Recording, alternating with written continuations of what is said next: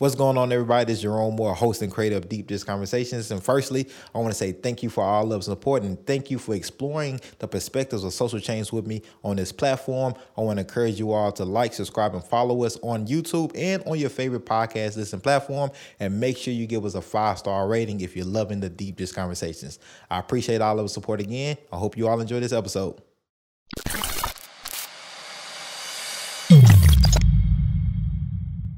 What's going on, everybody? This is your host, Jerome Moore of Deep Dish Conversations, and today we have I'm going to say a Nashville legend. Oh, God.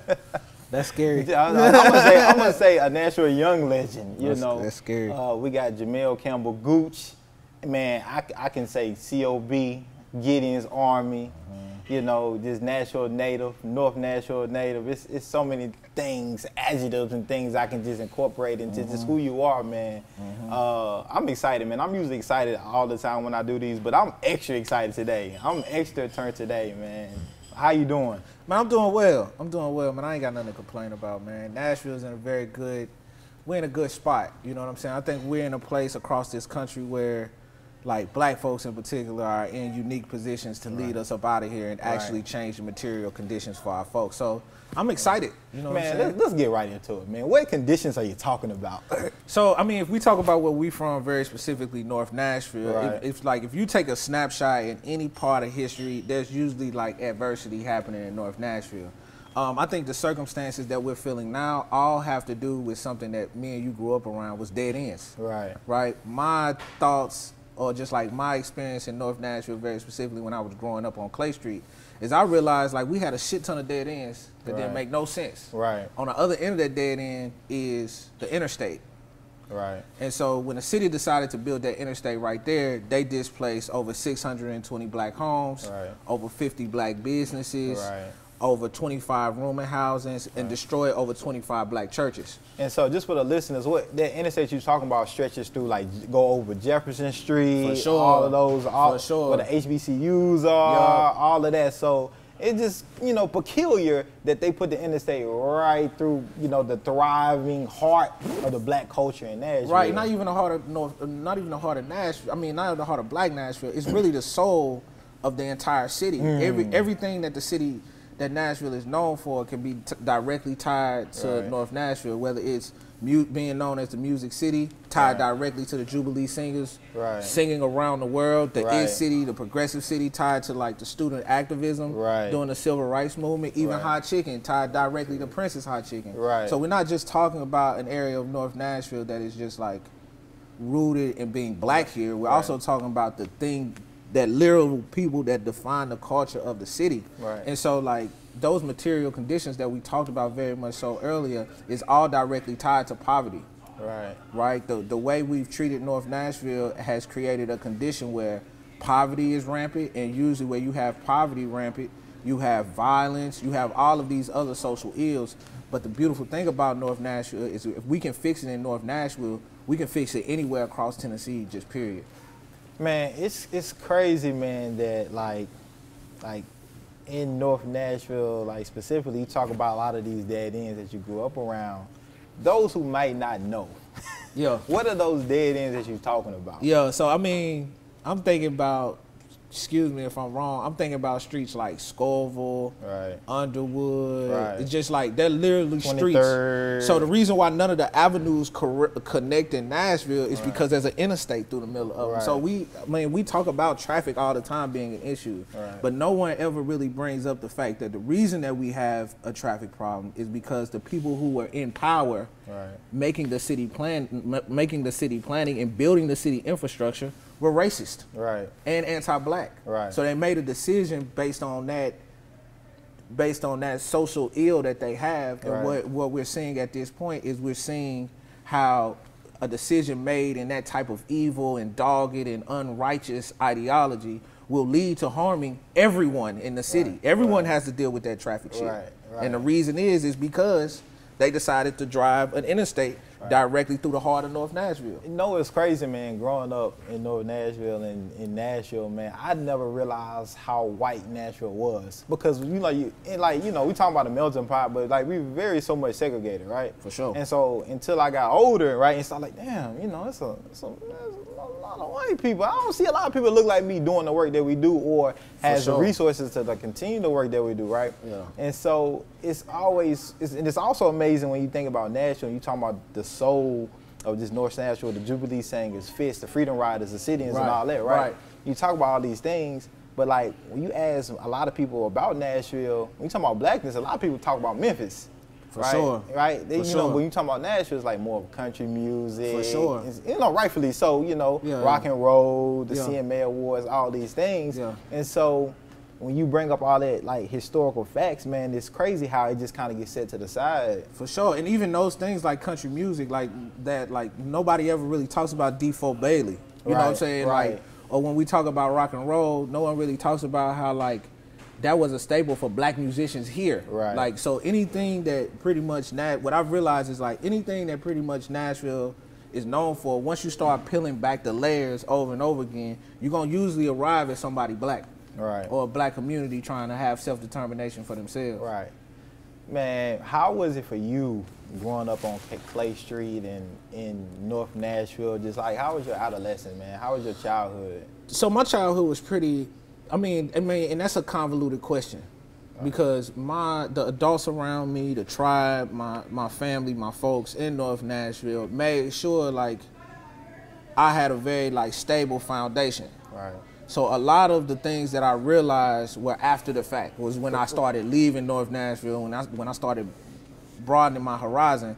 Things like I didn't know there was a such thing as a 24-hour grocery store. Right. Until I left North Nashville. Right. Because on my streets, everything closed at 8. Right. Kroger's, everything. Right. Walmart, Walgreens. It was a ghost town after 8 o'clock. Right. So I remember when I first got to TSU and I met a brother that was from Franklin. I went out there to visit his parents' house. I remember like seeing like the grocery stores being 24 hours and like, yo, is this normal? Type shit. And so like small things like that, like I didn't realize, like shit, like we used to have like police officers literally just like speeding up and down Clay Street all times of night. I remember at one point in time, my next door neighbors had a raid executed on their homes and I ain't know what was going on. Like I ain't know like what was happening, and I just know like, so even going back in time, my growing up in North Nashville was like very much so like family oriented, supported, nothing bad. It was all stable foundation. But we were able to navigate those social ills. The adults around me were able to navigate those social ills in a way where it would just seem like, all right, these are normal things. We're gonna be resilient when it comes to them. I remember realizing like, nah, this was specifically planned this way. Right. Like North Nashville is a dead end. If you look at it on the map, you can only get to Bordeaux one way. Right, Closter Highway. And you can only get out of it a couple of different ways. Right. But it's only three ways out of North Nashville. Right. So when a city is building like that, putting black folks on an island, then it's like the issues that I saw growing up, whether it was poverty, economic deprivation, low-funded schools that don't have enough books to go around, overcrowded classrooms, not enough housing, drugs, police everywhere. None of that stuff was normal. But when I grew up, we just navigated it. Right. You just you think it's normal, right? You get conditioned to it. For sure. I remember telling somebody for the first time, I was pulled over 28 times. So I, like, early on, I started working at Foot Locker. That's where I got my first job. So I would have to go 65, get off at Metro Center, and like go them back ways. You know, you can either go Bordeaux or you can go down Clarksville Highway to get to Clay Street. Right. And like at the time, the chief, I think it was Chief Surpass, had an initiative called Nashville Safe Streets, where they would flood areas with police officers with the idea of like deferring crime. Right. And so they would defer areas between, they would run into areas between 9:30 and 3 a.m. Right in the pocket of when the mall closes. Right. So when I'm driving through, I'm hitting like every single block, police officer, police officer, police officer, police officer. I was getting pulled over so many times that at one point, and I'm not getting tickets, like it's just checking my ID. Right. At some point, they was just like, oh, we know him, he getting off from work. Wow. And just kept letting me go. Wow. But it's just like the idea that I'm getting pulled over so much. They having to run my license. I'm having just from going to work. Right. So things like that I thought were normal. Right. Until I became a man and realized, like, nah, that was intentionally planned that way. Man, it's funny because you made me think about a story that, like, I think I had to be like, man, 2nd or 3rd grade. It might have been going like to Cumberland or something like that. Cumberland, damn, that's wild. You're right. Like, it was, man. I can't remember. Cumberland, remember. I can't remember what school. But I know I was young, and growing up, man, we took a field trip. You know, just black kids took a field trip to the police station, right? Yeah. Not, you know what I'm saying, not knowing what's going on. You know, because you're a kid, you can't really see a lot of what's going on. You think police, guns, fun, you know. Yeah. And man, don't you know, they took our fingerprints and everything, went through that, and when I think about it, right? When I think about it, like, it's crazy, but like in hindsight, as you said, you become a man and you think about these things, like, damn, like, they was already locking me in. I'm thinking I'm having fun. I'm thinking that I'm getting an experience, but like it's an alternative kind of initiative, alternative thinking to what they doing, alternative planning to what they doing or trying to do, or just making sure like they keeping track of everybody, man. So it's wild how those type of experiences like just really affect how you think going forward, but you don't realize it while you're in the moment. Nah, definitely. And even when you talk about that, what's wild to me is how, like, first of all, systems center the systems of how they are now, our systems of accountability, center punishment. Right. They don't center the harm. Right. They center how much time you gonna get, how long you gonna be suspended from school, how much is your fine gonna be. They're not centering, okay, relationships were harmed here, how can we repair that harm? It's fundamentally not set up to where actually you can get your harm repaired, right? And so when you think about it, even from that, like, we've socialized our children through in-school suspension, out-of-school suspension, expulsion, to experience accountability in a way that is harmful to them, right? So if you got a student that's been experiencing like in-school suspension or out-of-school suspension for years, right? When they get out, it's gonna be like, this is normal, I'm used to this, right? Even if you talk about like what we experience on a daily, like, you can thoroughly equate that to accountability in school and discipline, like, right? And so when I'm trying to break down the school to prison pipeline for somebody, I literally ask them these questions, right? When you're driving, what do you get? Nervous. Okay, right. Somebody pulls you over, what do you get then? More nervous. Okay, and then so do they give you like a ticket? If you keep getting pulled over for speeding, they're gonna give you a ticket, right? Yeah. And so if you keep getting tickets, what's gonna happen? Man, you're gonna get your license suspended. Right, and if you get caught driving without a license, what's gonna happen? You're gonna get put in jail. Exactly, right. And if you keep going to jail, what happens next? You stay in jail. Right, and then you go to prison, and then when you come out of prison, what you on? Man, you can't get housing. Exactly. You not driving. Right. You lack of employment opportunities. Right, because you on probation or parole. Right. So that system exists in our schools. Right. You keep showing up to class late, you get a referral, right, or a demerit, depending on where you are. Right, and you're taking us back. Right, you keep getting referrals. Right, you get put in ISS, which really looks very similar to solitary confinement. Right, you keep going to in-school suspension. You go out of school suspension. Right, you come back from out of school suspension. You're behind. And my students will say, I'm on papers. Right. Which is ironically very similar to what somebody will say if they on parole. Exactly. So what we did is we've trained our students to experience these punitive forms of accountability and not get any of their needs taken care of. Like you said before, they're behind. Just like once you come out of prison, you behind. Right. Because you were frozen in time when you went in. Right. You know what I'm saying? But what I'm really hoping, and I think where we at in Nashville, and this is where my hopes come from, it feels like people are more understanding that system of punitive punishment when it comes to accountability is not the way you actually change people. Right. The way you change people is giving them an opportunity to restore by centering the harm. Right. Yeah. What's up, family? It's Jamel, Campebell, Gooch, and check out Deep Depth Conversations with Jerome Moore. Also, this shit fire. Make sure you go out to Geno's East. Man, how you liking the pizza, man? Man, I love it, yo. I love it. I'm still excited about it. That shit fire.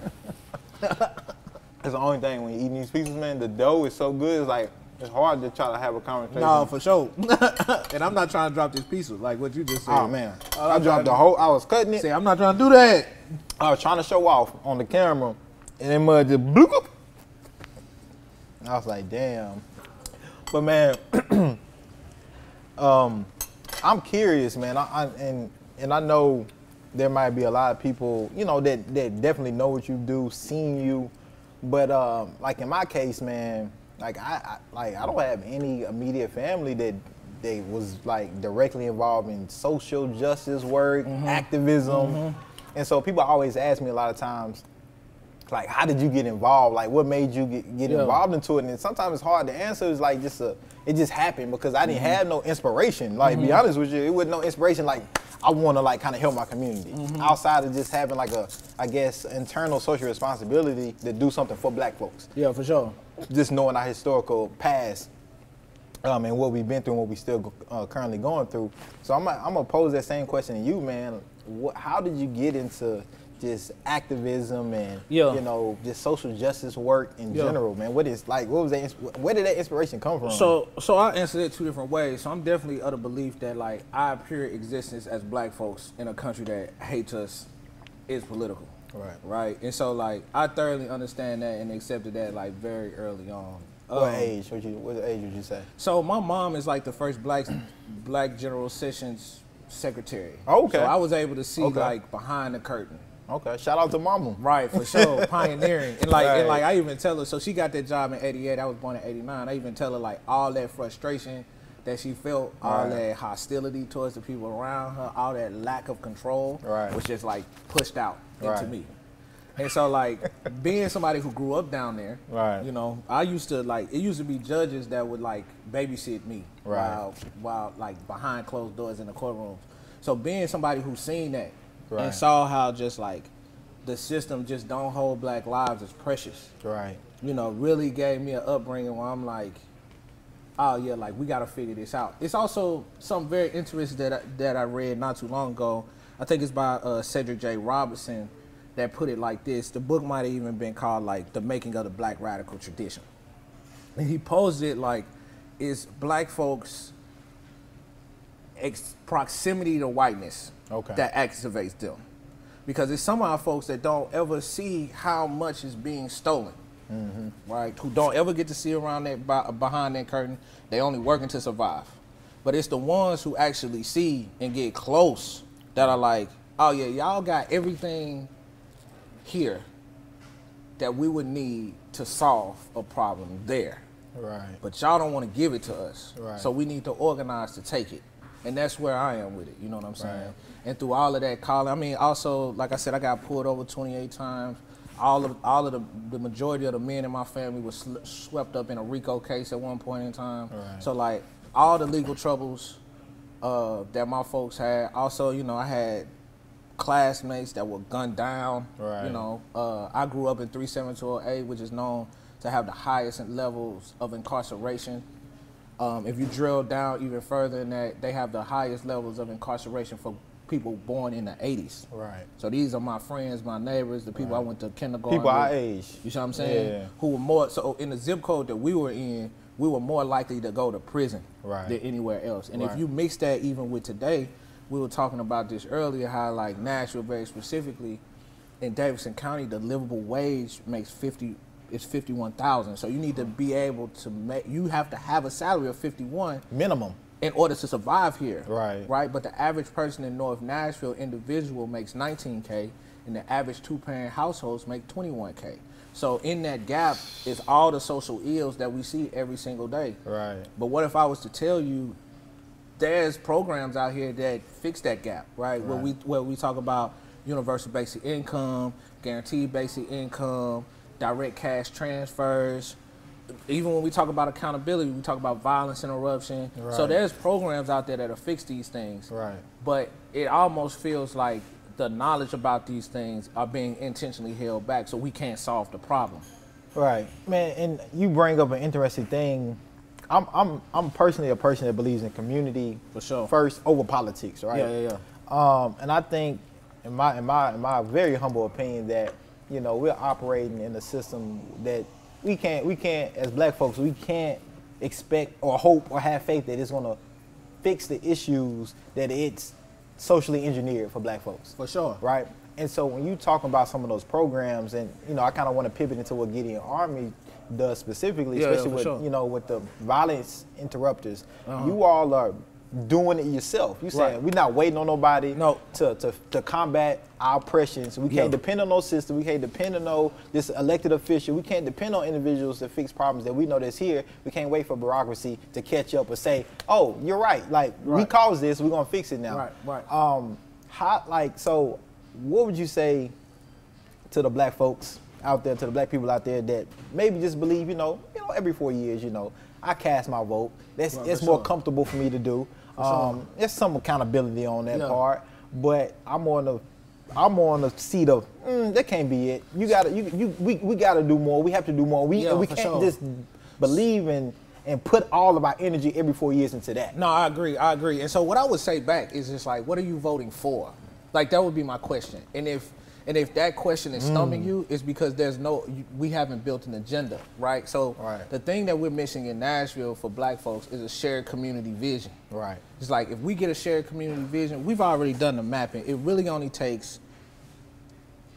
Okay, I'm finna get real heady. Let's go. Let's get it. So first of all, everybody. Just like very basic civic engagement shit, right? Nashville's local government is what we call a mayor dominant system. Right. So if you had a flow chart in front of you, it would say mayor, right? Of course it would say voters at the top, but we know that that's some other shit. Right. But it would say mayor at the top, and then every single branch, anything that has anything to do with our tax dollars is going to come directly from the mayor. Mayor can make a decision, and then it can change anything here, right? So we have a mayor dominant system. We also have the second largest city council in the country. Wow. That's second to Chicago. Right. So we have a lot of city council members. Right. So it takes half plus one to get anything moved city council. So look at it like this, very basically. And this is like a broad stroke, so I'm gonna lose a lot of context in this. Mayor makes a decision, council controls the purse. Okay. Right? Right. So if you don't have an agenda, or if you don't have a shared community vision, then it's very difficult to move anything through that structure. Right? You have a lot of different targets. You have a lot of different people that you need to move at one time. So when we talk about community and politics, like, we're gonna have to start working to merge them, right? Because like I said before, our existence as a community is political already. Right. And if we want something new to actually disrupt the harm, the thing that we can agree on is all of these systems were built to maintain and control black bodies. Right. We can agree on that. Right. And so in order to change that, we're gonna have to build out something new and then hold them accountable to making sure our demands are met. That's why one thing that I'm really excited for next year is we've been holding these black autonomous spaces called the Black Nashville Assembly. Right. That's a call out to anyone who identifies on the spectrum of blackness. So all the way from African American, Afro-Latinx, Afro-Caribbean, and like making sure that we can do three things. Build a collective analysis. Okay. What's our issues? Right. As black folks in Nashville. Right. What is oppressing us? Right. Build collective solutions. Okay. What do we want to do to solve these issues? Right. So if you identify poverty as one of those issues, we can talk about guaranteed basic income and how that's used globally. Right. And then three, what's the collective action? Right. All right. So once we build those three things out, then it's actually like it becomes a thing of now we can actually build out a political agenda and we can start voting our actual services. We can start voting our actual needs and not just who appears to be more popular and who we think. A personality contest. Right. We change it from that because we got very rigid ideas that we need to move. And if we can get even heady into it, I mean, for each city council member, you really only need 300 folks in their district in order to flip the seat. And if we talk about movements in general, we know that it was only 2% of black churches that participated in anything Martin Luther King had going on. It's always a minority. Right. And so you really only need 200 dedicated folks and black folks in Nashville to change anything. Right. Because it's going to be people that you're going to have early adopters and you're going to have late adopters. Right. You get 200 early adopters, you can pretty much change the world. That's deep. Yeah. I know. I went. No, because you got me thinking, and it's crazy because I know we talk about this stuff, you just off camera and journal all the time, and to me it seems like what you're saying, like we need to also practice community economics. For sure. You know, because you look at the landscape, if we, you know, we have these blackout things that we do as a group, as a culture, you know, we only go by black. But a lot of times, you know, I know here in Nashville, we don't have one black owned grocery store. Nope. You know, we have one black gas station, Sweats, right? Yep. We have one black bank, Citizens. Yep.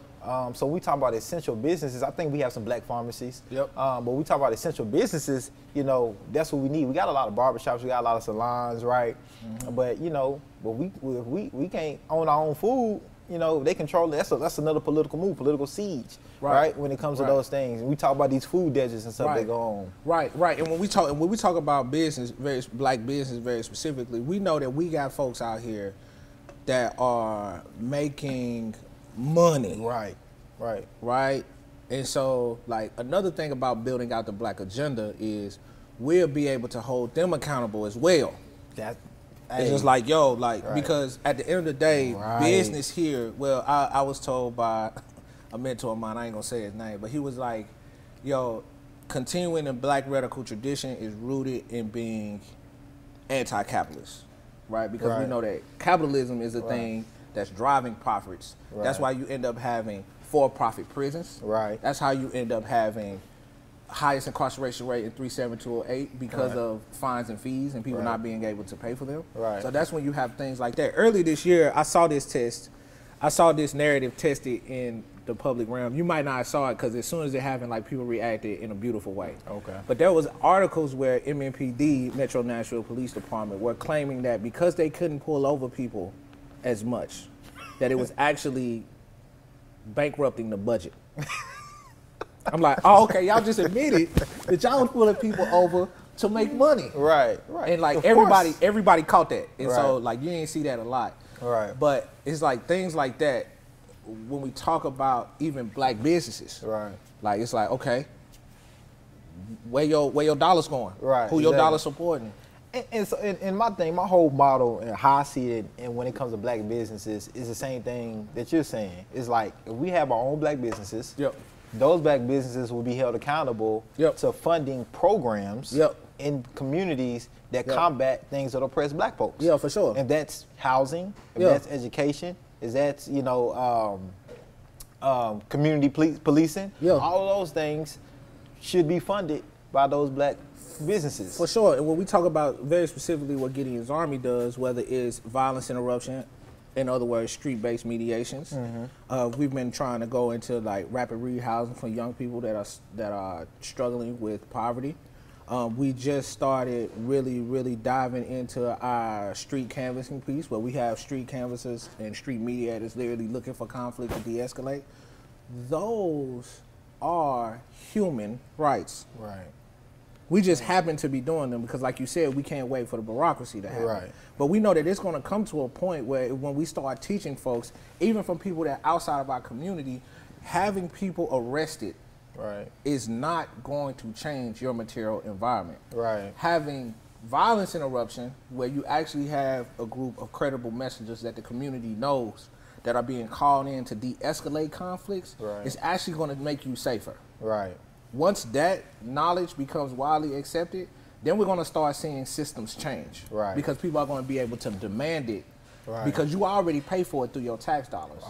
So we're already, when we're talking about using black business to fund programs, I think we're going to have to struggle with the fact that we're using them to fund programs so that we can show people from outside of our community how to actually solve problems that they've been hired by us to already solve. And so, speaking of people outside of the community, you know, you can be allies.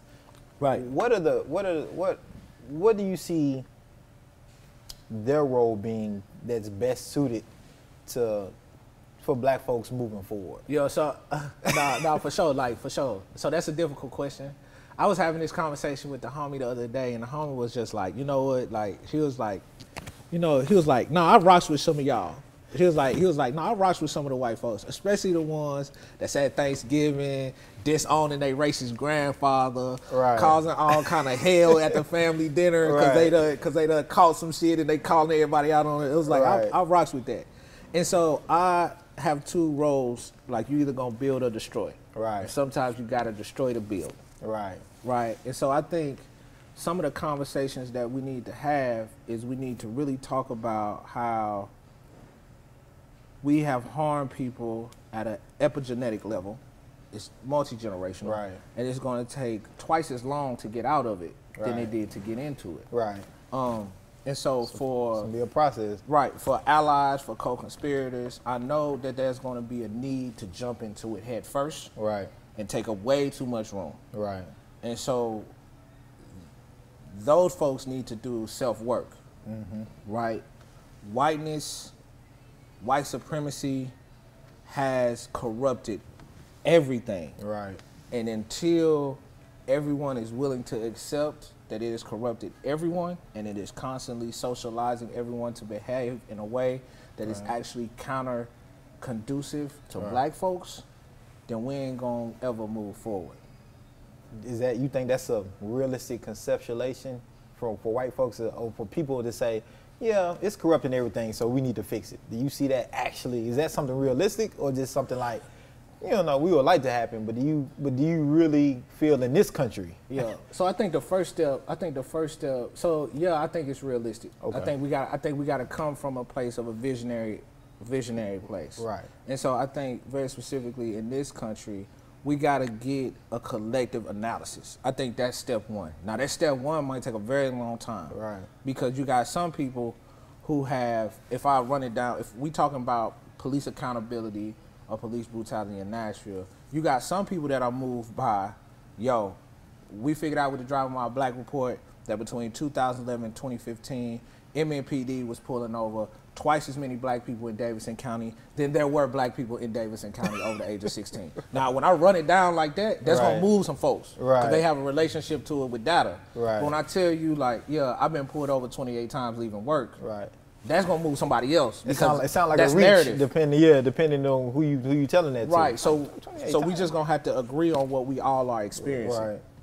Right, and then once we're able to do that, we're going to have to be willing to let some of our people catch up. Right. Because we ain't going to be able to wrap our arms around everybody. Right. Because in wrapping your arms around everybody, you're going to crack that foundation. Right, right. And so I think that is doable. Do I think people are willing to work as hard as, do the hard work to get there? Not all the time. Because I think where we're at right now, it's really about immediate gratification. Right. What can I do right now? Right. Who can I solve right now? Right. What problem can I do right now? Right. Those solutions are in reach. But if we're talking about repairing historical, multi-generational harm, that is going to start off as a crawl. Right. First. Right. Yeah. Man, I hope y'all taking these notes as listening to this, because this is deep. You know, like, and there's so many different ways to go, but you know, these are deep dish conversations for real. No, for sure. And I want the listeners, you know, and the people watching this to really take heed and take note of what Jamel is saying, because it is really heady, but if you take your time to slow it down, you can catch everything. And no matter what city you in, right? This is not just Nashville. But for those people that are in Nashville, Jamel, how can they get involved? How can they be an ally? How can they get involved? How can they show support to Gideon's Army or any kind of just social justice movement that's going on to make this city specifically equitable for everybody? So I'll start off like saying, like, this is a movement, not a moment, and everyone's participation is required right now. Right? And so, like, what I would say first is we got to start off with the basics, right? Talk to your folks. Right. What's moving you? Right. What's your politics? Right. What makes you vote? What makes you write a check? What just like is moving your soul? Figure out where you connect and then work on that thing together. Build some synergy around that. And as you do that, you'll find more people.